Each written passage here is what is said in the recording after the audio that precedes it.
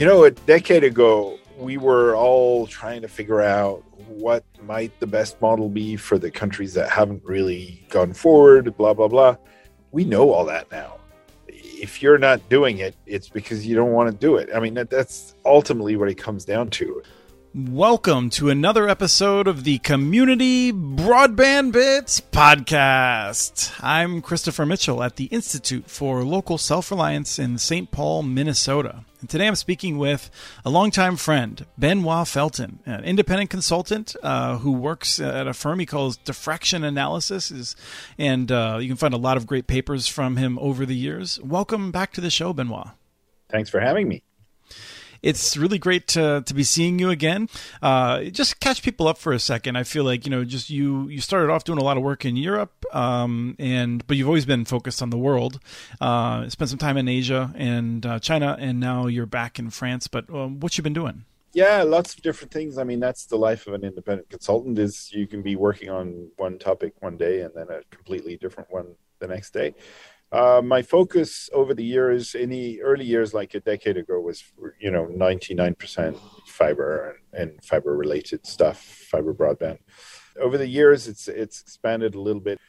I really feel that the convergence memes that were never really true are finally becoming a little bit more of a reality. So that's kind of forced me to get a little bit more involved into like 5G and all that kind of stuff to try and understand, in a sense, how this affects our broadband experience and business models going forward. There's a lot of unrealized potential in what I'm going to say. What I would like to be doing more is more of what you do with it, and a little bit less of how do you make it happen. Now, that makes sense in Europe because a lot of the how do you make it happen is already in progress or even achieved.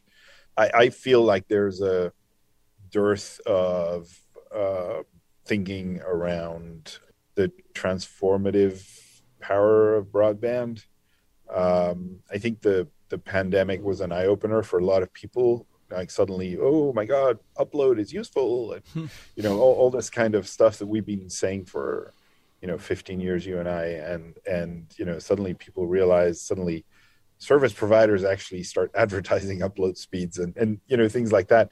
But that's just that's level zero of what are you going to do with it.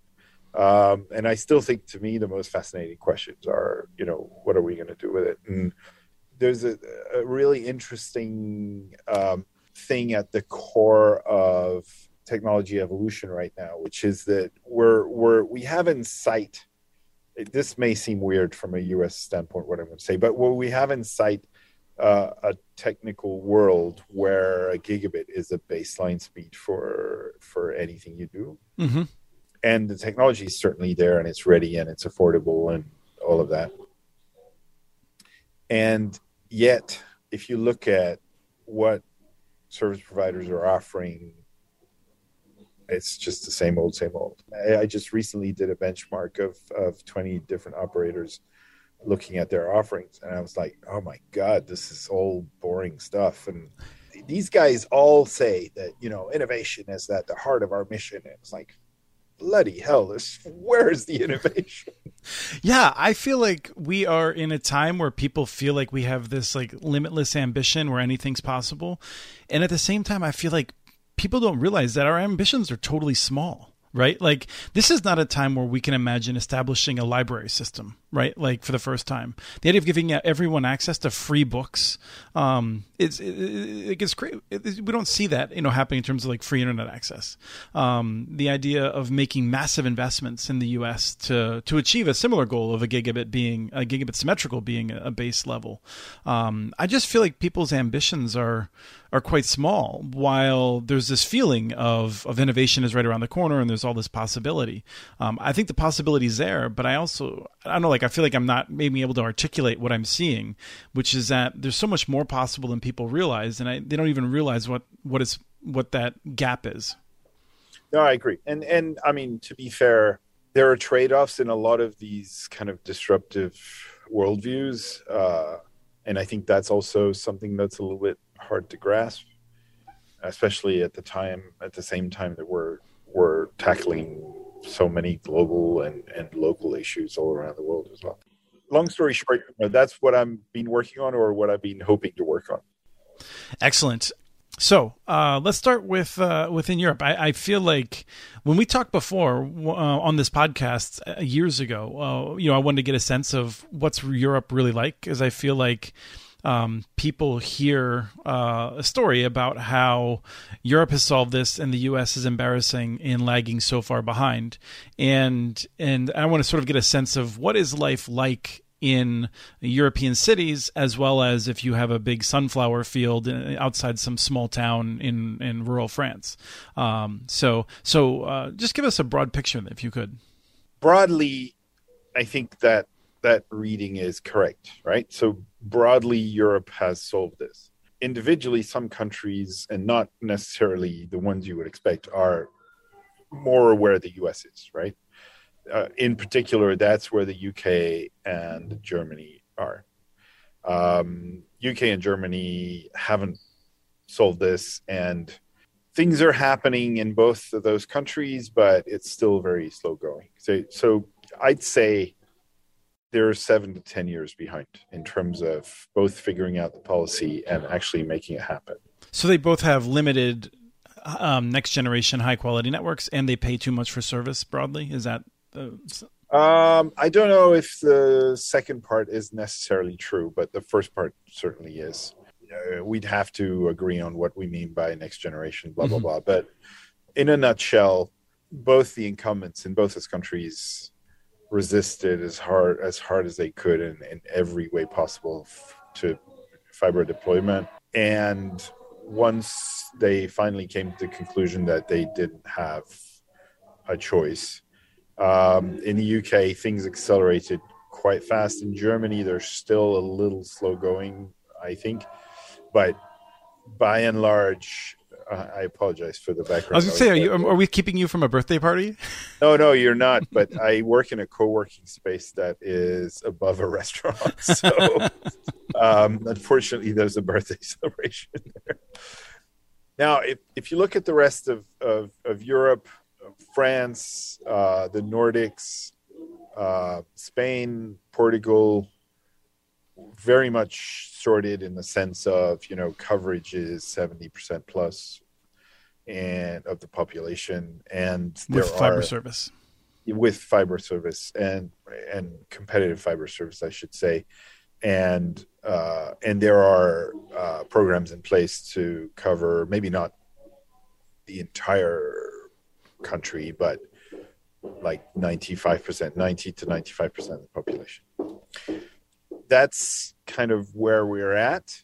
Just to give you a very personal example, I came back from China in December, moved into a rent house in the suburbs of Nantes, which is a small, well, by US standards, certainly a small city in France. It's about 300,000 people. I'm in the suburbs, about 15 kilometers from the city center. I checked online, had 8 gig service available, subscribed. Installation process was a bit clunky because the house had not been pre-connected by the previous tenants. But I finally got it sorted. It just meant they had to come twice instead of just once. And that was that. Now, for some reason, the 8 gig service doesn't seem to work at 8 gig. It works at a gig. I haven't pursued that with the provider because my current status, it's enough, and it's the same price anyway. But but it's just to give you a sense of how easy it's become. I mean, compared to 10 years ago before I left, is just, it's there. Now, my parents' country house is bang in the middle of a 4-home village in Dordogne. They don't have fiber. The fiber cables have been deployed these last few months. They've seen the deployment happen on the local poles. So it's just a matter of weeks or months before it actually becomes commercially available. I mean, that's not to say everything is perfect, but I think that's the experience of all of the countries that I listed, more or less. Germany and UK are way behind. Italy is also a little bit behind, but Italy has a very interesting national open access player who's now very aggressively deploying in the market. So I'd say Italy is probably somewhere in between Germany and France or Spain in terms of how advanced they are. Eastern Europe also very much connected. The models tend to be a little bit different. There's a lot of large multi-tenant buildings in dwellings tend to be either that or rural.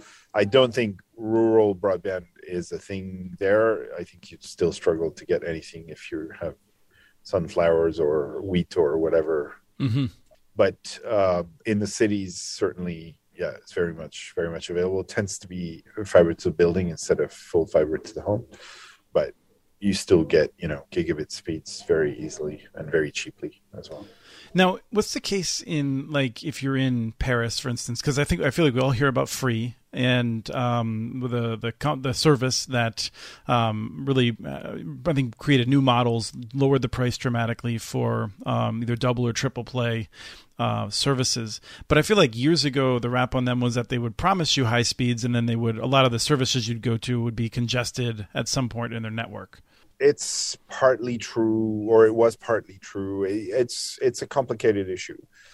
Basically, Free decided a long time ago that they would play by their own rules, and one of the things that they didn't like, despite their image for openness and innovation and blah blah blah, is they didn't like the idea of their networks being hogged by a small number of very large players. So in particular, they had beef with YouTube and they refused to peer properly like a decade ago. I have no idea where this is now. All I can tell you is as a Free user, I'm not seeing any particular issues. So I don't know if these problems still exist somewhere or not. But what you have to understand is that we have roughly four national providers, and they're all available everywhere. So all of these networks in Paris and a few of the very large city centers, they have basically each has their own network with just the in-building part being shared. And everywhere else, you have single networks that are wholesale. So I could get any of the four operators at my home and I can switch from one to the other if I'm not happy, but they will be on the same physical network. And I think the last question I have for you about Europe, unless you want to point out anything that I'm missing, is I'm curious about the dynamics where one of the things we see, or at least I think we see in open access networks, as well as in areas that have competition, is that people aren't constantly shopping around. They find something they like, they're paying a reasonable price, and they just go on autopilot. They don't care. And if someone comes into the market, it's offering a lower price, they're not tempted. They're just happy to keep what works as long as they feel like it's a good service and they're paying what they would consider a reasonable rate. Is that a dynamic that you see, or do people switch more when they have those robust options? I think what it comes down to is friction. If switching providers involves sending a letter to rescind your contract and then calling another provider to get the installation done, etc., then what you say is largely true. In some of the Nordic open access models, you have an online interface where you just have 2 clicks. You're 2 clicks away from changing providers. There's a lot more fluidity in the market when that's the case. I actually happen to think that a little friction is a good idea. Not too much, but not too little. Because then if there is no friction, if it's just you can, at the flick of a switch, change providers, then it becomes a race to the bottom on price. Yeah, that's a real danger that everyone's looking out for, I feel like. Yeah. So I think a little friction is okay. And I think what it comes down to is interfaces and the number of competitors that you have on a given wholesale network. And by the way, I should stress that and I know I'm annoying there, but I use the word wholesale rather than open access because open access was a term that was used to describe forcing an established retail provider to open their infrastructure to their competitors. And it is now being used as a more generic term for wholesale. But these are two very different things. If you're serving the retail market and serving the wholesale market at the same time, your arbitrations and your incentives are very different than if you're only the network owner and you live on having successful service providers on top of you. So just to clarify the terminology, that's why I don't use the word open access to mean wholesale in general. I appreciate that. And just to be, I think, very clear about it, I think both you and I agree that aligning those incentives is remarkably important for the outcomes that we want. And so Absolutely. We should not have players that are doing both retail and wholesale. We should have players that are focused solely on wholesale in order to have the best outcomes. Yeah, ideally, I agree with you. And that's where I think the market is going generally. I'm just careful to keep the terminology clear because otherwise it creates a little bit of fuzziness. So I want to jump over to Asia. So, and in particular, China, because I feel like a dominant narrative that I've heard is that China's building fiber to the home at this remarkable rate, which is not surprising when it might be the first infrastructure that's being built. Why would you build anything else? But I was curious, as someone who's lived in China and paid close attention to it, are there assumptions that come along with the fact that China's doing fiber to the home with the necessary idea that then they are winning in the telecom and internet efforts and sort of competition between nations? I'm not sure I subscribe to the idea of that competition between nations. I mean, rankings are only useful when you want to shame someone into doing something. But in practical terms, being 1 or 5 on that list doesn't really make a big difference. I like that point. Yes. Okay. But now having 70% of your population on a fiber network and 5%, that makes a difference. So that's what we should focus on, not whether you're 69th or 74th in the list. Now, the reality of internet in China is that if you haven't lived there and experienced it, you can't understand it, right? Internet in China is a closed circle. It's a massive closed circle. I was just going to say that, right? No, but it is the largest closed circle. Right. So in a sense, my experience of internet in China is not replicable or not representative of anything other than an expat trying to access stuff that's theoretically not accessible. And that's the core issue, right? So from my point of view, having a gig or 5 gig or 10 gig when you can't even load a simple text website because either your VPN isn't working or when your VPN is working, international data capacity is throttled. It's a lousy experience.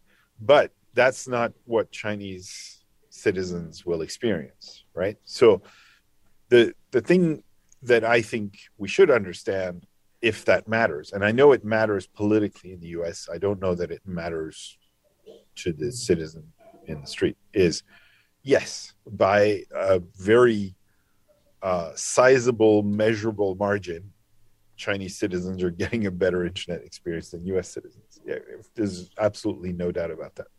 Urban China, you can consider to be gigabit ready at 100%. No questions asked, right? Rural China, we're seeing numbers, we're hearing about deployments. I have a reasonable amount of doubts as to what of that is genuine and what of it is vendors trying to kind of, push numbers for glorification's sake that keep increasing. In particular, one point that is important to keep in mind is that the consideration about the viability of the economics is not number one on the list. If tomorrow the Communist Party says we want 100% of homes connected, 100% of homes will be connected. Right. They're not gonna have a conversation with the bank about whether or not it can be financed. Exactly. Exactly. Not 100%, but that's how a lot of the economy works in China. The party decides what the targets are, and then you execute.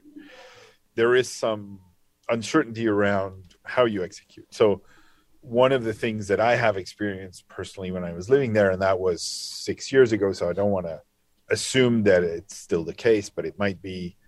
And I think it is probably because it's very much ingrained in how everything works, is everything is done as cheaply as possible and with no consideration for durability, right? So the metrics that serious state-of-the-art network operator in Europe would have in terms of, I don't want to be revisiting that location in the next 10 years if I can help it, that's just not part of the equation. And labor is cheap, so it's much better to do it cheap and then send a guy to redo it 3 times a year. At least that's the perception. This kind of long-term thinking and like sustainability, durability, all of these things are not part of the equation. So yeah, to cut a long story short, China is connected, is ultra connected, right? And it's high quality broadband when it works. The only thing that might be a challenge is the kind of what I would call stability of the connections. But apart from that, yeah, it works, and it works very well. So I think arguing that, oh, they must be lying, that's not true, blah, blah, blah, that's hiding behind your finger to not admit that you're not doing as well, if that matters to you. But also, keep in mind that like South Korea and Japan have been where China is for 10 years. If you look at this from an Asian perspective, it's not even news. Even the China story is not even news. The news would be like the Indonesia story or the Vietnam story. So countries that, people in Europe and the US would assume would never get fiber. Surely there's no economic case for that to work there. Yeah, there is, and they're doing it. So, and that to me is a more interesting story, because even though, there's still a lot of state intervention, state involvement, they don't follow the exact rules that we assume are the rules of most of the Western world, but they're making it work. And not just to go up the international rankings, to actually deliver something to their citizens that they feel it has to be part of the digital life of these citizens in the 21st century. So these countries are obviously then prioritizing it over a variety of other goals, right? When you're a country making the kinds of leaps in development and whatnot that these countries are making, you still have limited resources. And if they're trying to get fiber out to everyone, that means to me that they're putting a pretty high priority on that. If I look at Indonesia, for example, most of it is done by the private market. It's not state funded, let's put it that way. It's encouraged by the state, and it might be state facilitated in terms of, tax schemes and authorizations, rights of ways, whatever, but it's not state funded necessarily. It depends on a country by country basis. Vietnam is much more of a kind of doctored economy than Indonesia is, for example. But I suppose my point is that, there's a lot of countries that a decade ago in Southeast Asia were in the category of, they'll never get fiber. And they're not deploying to 100%, but they are aggressively deploying fiber. And so again, if that kind of competition and rankings matter, yeah, they're doing better than a significant number of countries in the Western world. A decade ago, we were all trying to figure out what might the best model be for the countries that haven't really gone forward, blah, blah, blah. We know all that now. If you're not doing it, it's because you don't want to do it. That's ultimately what it comes down to, is willingness from a policy and regulation point of view. Well, so let's take Indonesia for an example, or let me know if that's not a good one. But as we sort of close out Southeast Asia in the conversation, are they using a wholesale model and competition on top of that? Not massively. Basically, the leading fiber deployer is still the incumbent, but there are wholesale networks emerging in various cities. So I may be wrong because I'm not an expert on the Indonesian market specifically, but the way I read the dynamics is that basically the incumbents deploying as fast as they can, but that as fast as they can. I mean, Indonesia is a country with, I can't remember, 160 million or even more, maybe 260 million population. You know, as fast as they can is still comparatively slow because the scope of what you have to deploy. And, you know, believe me, when US policymakers say, oh, we have a very complicated geography, they've not been to Indonesia. So, you know, it's pretty wet, I hear. That leaves a lot of pockets of interesting markets that by the deployment standards of the incumbent would only be getting the service in 5 years or 10 years or whatever. So what happens is private investors look at that and say, well, I want to deploy there, but I don't want to have to compete with the incumbent down the line. So the best model for me to do this is to go wholesale, because it means that effectively today I can go to the incumbent and say, well, you don't have to deploy here anymore. I've done that for you. And so you get a competitive platform with various operators operating on that network, but you're not aggressively going against the incumbent, who is state owned and has a lot of ability to mess you up if they wanted to. I think that kind of works. In a lot of emerging economies, the notion of competition is not as key to public perception as it is in Western Europe, right? Or, for example. So the fact that internet would be provided by one guy and you don't really have a choice. Okay, so is electricity, water. I don't think that's number one priority, let's say, on the list of, you know. Now, if you take a country like Malaysia, which is kind of somewhere in between in terms of economic development, somewhere in between Indonesia and Japan, right? Malaysia would be more concerned about stifling competition and stuff like that. I don't think that's the number one priority of policy in Indonesia, though they might publicly say otherwise. But making the service available is more of a priority than, you know, maintaining an even and fair competitive landscape. Sure. I hope they don't listen to you, because they're going to hate me saying that. But that's my perception anyway. And for people who didn't get my attempt at a joke, you know, if you look at a map, most of Indonesia's land is underwater, which makes it inconvenient if you take a warped perception of it. It's a series of islands. So. Yeah, it's a series of islands. Yeah, and a series of mountainous islands as well. So it is a very complicated geography. So coming to the U.S., which is in no way a complicated geography. No, that's not strictly true. But no, I know. No, I mean, I think the joke there is that the U.S. is terrifically complicated in certain areas. Compare West Virginia to Kansas, and it's interesting, different. Sure. It's a whole different world. That doesn't explain why L.A. doesn't have fiber. But yeah, you're reading my mind. I always love that when people are like, "Oh, the U.S. is so big." I'm like, "Oh, that's why no one invested in New York City." Like, so yeah, the United States. I feel like you've had a foot here. I feel like you have to pay attention to it, right? Because we're the loudest. As we come into the U.S., tell us a little bit about the paper you did with EFF to start. I think. I mean, the context was this whole investment bill in infrastructure. Basically, we've been having conversations with EFF for 6 or 7 years about if public funds were available to do broadband, well, what would be the best way to actually achieve stuff. Now, Diffraction Analysis released a paper in, I think it was 2016 or 2017, in the European context, where we actually measured, we kind of flipped the business model around for fiber deployment. And instead of saying, how do you make it profitable? We said, how do you make it reach the further?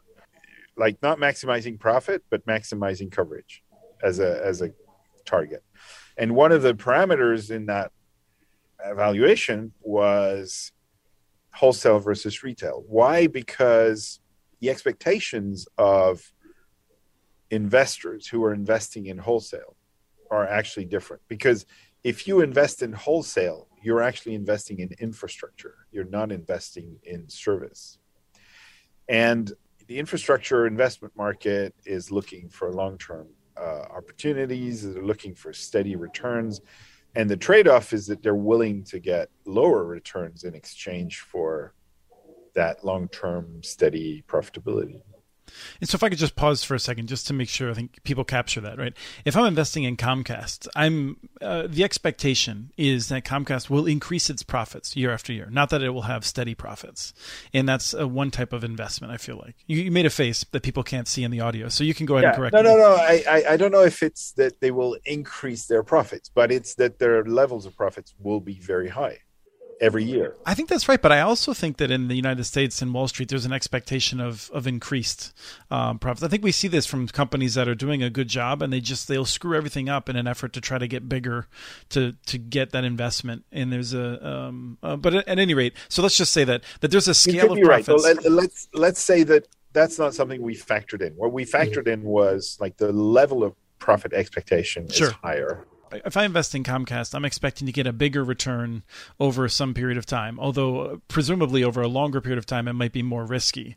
Whereas if I'm investing in infrastructure, I'm going to get a lower return each year, but I can count on that for 20 years, 30 years, and longer, or like that time frame. Right. So actually, let me that's essentially right, but let me reformulate that slightly, right? If I'm investing in Comcast, I expect the financial and strategy guys to tell me what they're going to do in the next 3 years, and that this is going to generate, 12% return on investment as a rough number, right? If I invest in infrastructure, I expect that they're going to tell me that I'm going to see no money for the first 10 years because infrastructure has a big sunk cost. And then that from year 12 or 13 onwards, I'm going to get 6% return every year, steady as a clock. And if there's a financial crisis or whatever, doesn't matter. I'm still going to get 6% because infrastructure is something that everybody needs all the time, right? In the same way that people are not going to stop using highways because there's a crisis going on. Well, people are not going to stop using my fiber infrastructure because there's a crisis going on. If anything, actually, the pandemic showed us that highways stopped functioning, but the internet didn't. Right. But at the heart of that, and I don't want to get too technical, and in fact, if I got too technical, I probably wouldn't explain it very well because I'm not the financial guy in the team. But at the heart of it is basically a financial notion called weighted average cost of capital, WACC, and WACC is used to kind of represent the amount of return that is expected of a particular business model. In a nutshell, what our model does is it looks at wholesale with a different WACC than retail, a lower WACC than retail, and a few other hypotheses like the percent of the market that you can capture. So if you're a wholesaler and you have several service providers operating on your network, then you're capturing effectively at a wholesale level, a larger part of the market that each of these individual retailers is, which means that you have better asset utilization. So more lines are actually generating revenues for you, and you have a lower expectation of profit from your shareholders. So you can basically generate more margin over time. That extra margin can be seen as more money in the pockets of the shareholders. Our assumption is if there is some public involvement, whether through policy or investment, et cetera, then that argument that more profit means more dividends for the shareholders can be kind of shifted into more profit needs to be reinvested into more coverage. And to be fair, even though we know that's not how it would happen, we use the same logic with the retail business model, even though we know perfectly well that more margin would be more dividends in the pockets of the shareholders. But we didn't want to establish a comparison basis that was unfair to the retail market. So anyway, we published this in 2016, 2017 with a European country and metrics being built into the model. And we came to the conclusion that basically the retail model in a kind of average European geography, the retail model could still be profitable and reach up to about 60% of the market, whereas the wholesale model, still in this European context, could reach out to 96, 97% and still be profitable. Now, that doesn't mean it happens instantaneously, right? But it means the kind of financials show that it's effective.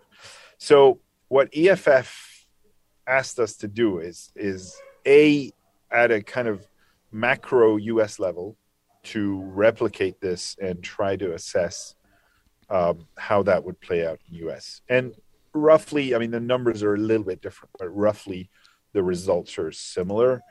We didn't actually study the last 10% because the cost curve just goes up so steep.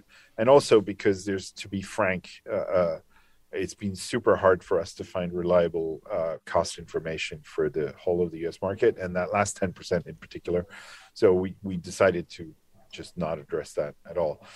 Long story short, the same logic applies and the same results apply as well, with a few kind of ironies, one of them being that I think, if I remember rightly, the model actually demonstrates there's a slightly higher profitable threshold for retailers than in the European context.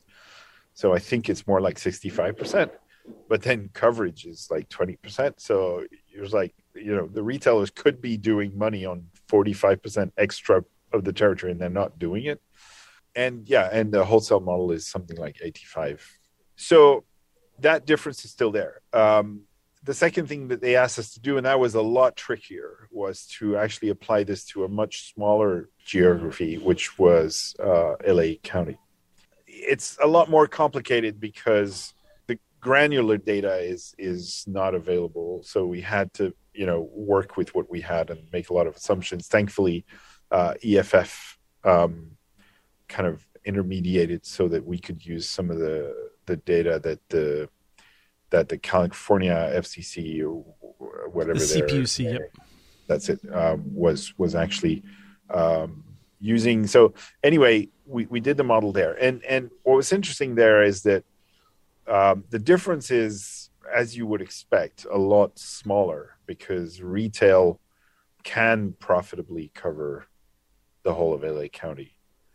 So it becomes not a difference of models, it becomes a difference of willingness, because it can, but it doesn't. So the issue that you get into is then, where do you apportion your profit, basically? So one of the challenges, I think, in the US market has been that mobile was more profitable than fixed.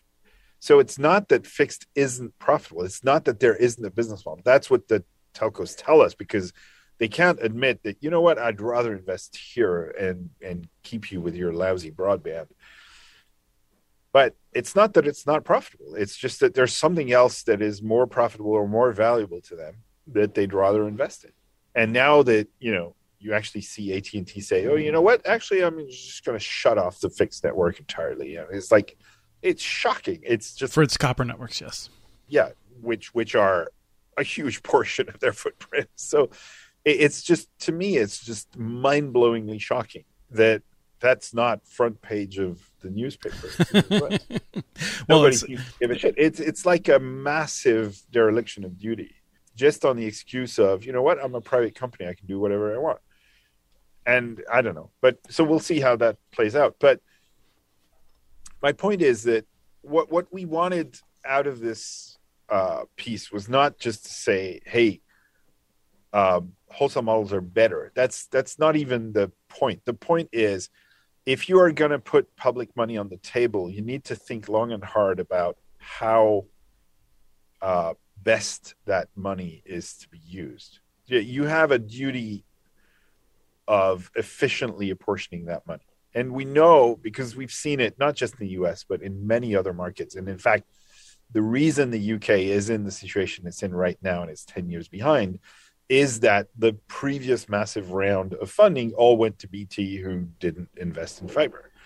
And so we know how these things play out. And what we wanted to do and what EFF wanted to do is basically kind of raise awareness on the idea that you can't just funnel that money into existing vessels and hope that you're going to get the outcome that you want. And also kind of an awareness at a smaller level, at a state level, that from a policy point of view, you can actually do stuff that will encourage better, more effective models to be deployed. There's so much, and I feel like I want to make sure we get you back on again here pretty soon, because I think there's so much to talk about. But I think the final point I want to ask you about is something which is the lesson from this going forward. And let me lay out my belief, which is convenient, because in the United States, anywhere that we build wholesale, for the most part, there is already one or two significant fixed networks that are offering high quality speed, even if they're not entirely fiber. The future of cable is still has significant growth in the United States to be a competitor in the minds of many of the people purchasing services. And I've long believed that a wholesale only network, if I could redesign the system from the ground up, I would not want to have a single set of wires. I agree that it is inefficient, given the amazing capacity of fiber optics, to run two sets of cables to people's homes. But I also feel like what I've seen in both the United States at all levels of government, as well as around the world, is that when anyone has no one that's looking over their shoulder, breathing down their neck, they tend to make decisions that result in a delaying of upgrades, of shoddy maintenance. This doesn't happen everywhere all the time. It's not 100%. But in a lot of areas, over enough time, I feel like a single network will not be treated in the same way that if there's competitive pressure, both at the wholesale level of at least one of those networks, where you have multi-service competition on that single fiber optic network, and then another wired network that may or may not also have wholesale competition, but that is providing just this sense of urgency on both providers. Do you think that I'm just fooling myself because that's where we are in the U.S. and it's convenient to believe that's the best way to end up? So I think that's a very U.S.-centric point of view, not in the sense of, these are general kind of views on competition and the virtues of competition. I think in Europe there's a larger consensus on the idea that regulation can be effective, which I think the U.S. seems to have demonstrated the opposite, but Canada too. No, but that doesn't mean I agree. That's necessarily true. Right. Regulatory capture, which is effectively what's happened in the U.S., is not an unavoidable situation. So that's one aspect, right? Wholesale networks are heavily regulated, and they should be, because they are monopolies, de facto monopolies. That's one aspect I think that's important. The second aspect is, I don't know, I think we're undergoing a very painful paradigm shift where we need to think about the resources that we are using at every step of the way. No one in their right minds would argue that you need two sets of railroads to connect cities, right? In the United States, where we have this regulatory capture, I don't know. And maybe this comes down to like whether it literally takes more energy to overcome regulatory capture or to build, 1 million miles of rail. That shifts the conversation somewhat. To put it another way, if we have proven regulated wholesale models around the world that are effective and have been for, I don't know, a couple of decades, if you look at Singapore, for example, then it becomes hard to argue that this cannot work, right?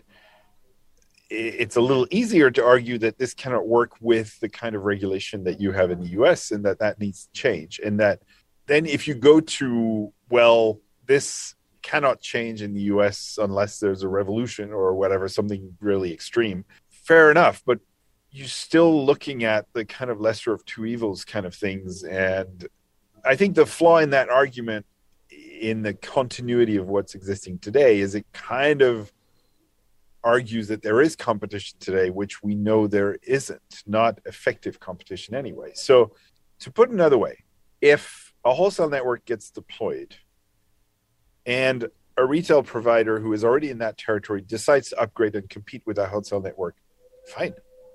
That's a great model. No problem with that. I mean, from an environmental sustainability point of view, it might be an arguable point, but from a competition point of view and customer satisfaction point of view, fine. Right, but if we're going to move to Kansas and build a whole new city in the middle of an area where there is no infrastructure, then it would be foolish to plan on building 2 sets of wires to every premise. Yeah. Now, again, because wires are not railroads, it's very easy. And in fact, this is the Swiss model, for example, right? So it's not a single network, or it is physically, but in terms of who manages what, like the city owns one set of fibers and the operator who deployed owns one set of fibers, and they can each serve separately the customers. So physically you still have one network, but logically, in kind of from an ownership point of view, you effectively have 2 networks. If you were to build from scratch, I would actually argue like double the fiber everywhere, because that costs you nothing or virtually nothing. What costs you money is digging the trenches and laying the pipes. So sure, get 2 sets of fiber everywhere and have 2 separate entities compete if you want. No, I have no problem with that. Having guy number 2 redig and relay a network, that's hugely ineffective. Basically, the only way that you circumvent that, which is the way Spain did it, is if everything is ducted and you can actually access those ducts and reuse those ducts, then fine, you can get multiple networks deployed. From an environmental point of view, an energy standpoint, it's probably not a very good idea, but from a competitive point of view, that can work. But then you need effective infrastructure sharing regulation, which you also don't have, as we've seen from pole attachments all over the US. When I spoke to Utopia last year, the shocking thing that they told me was, we don't even bother with that anymore.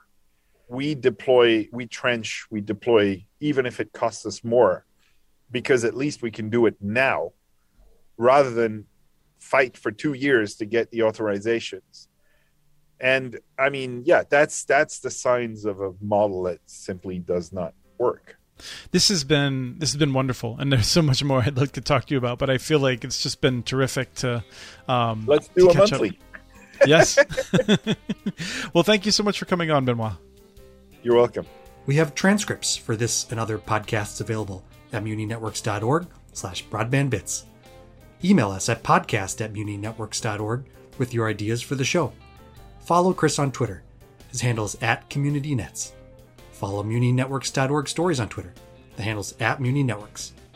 Subscribe to this and other podcasts from ILSR, including Building Local Power, Local Energy Rules, and the Composting for Community podcast. You can access them anywhere you get your podcasts.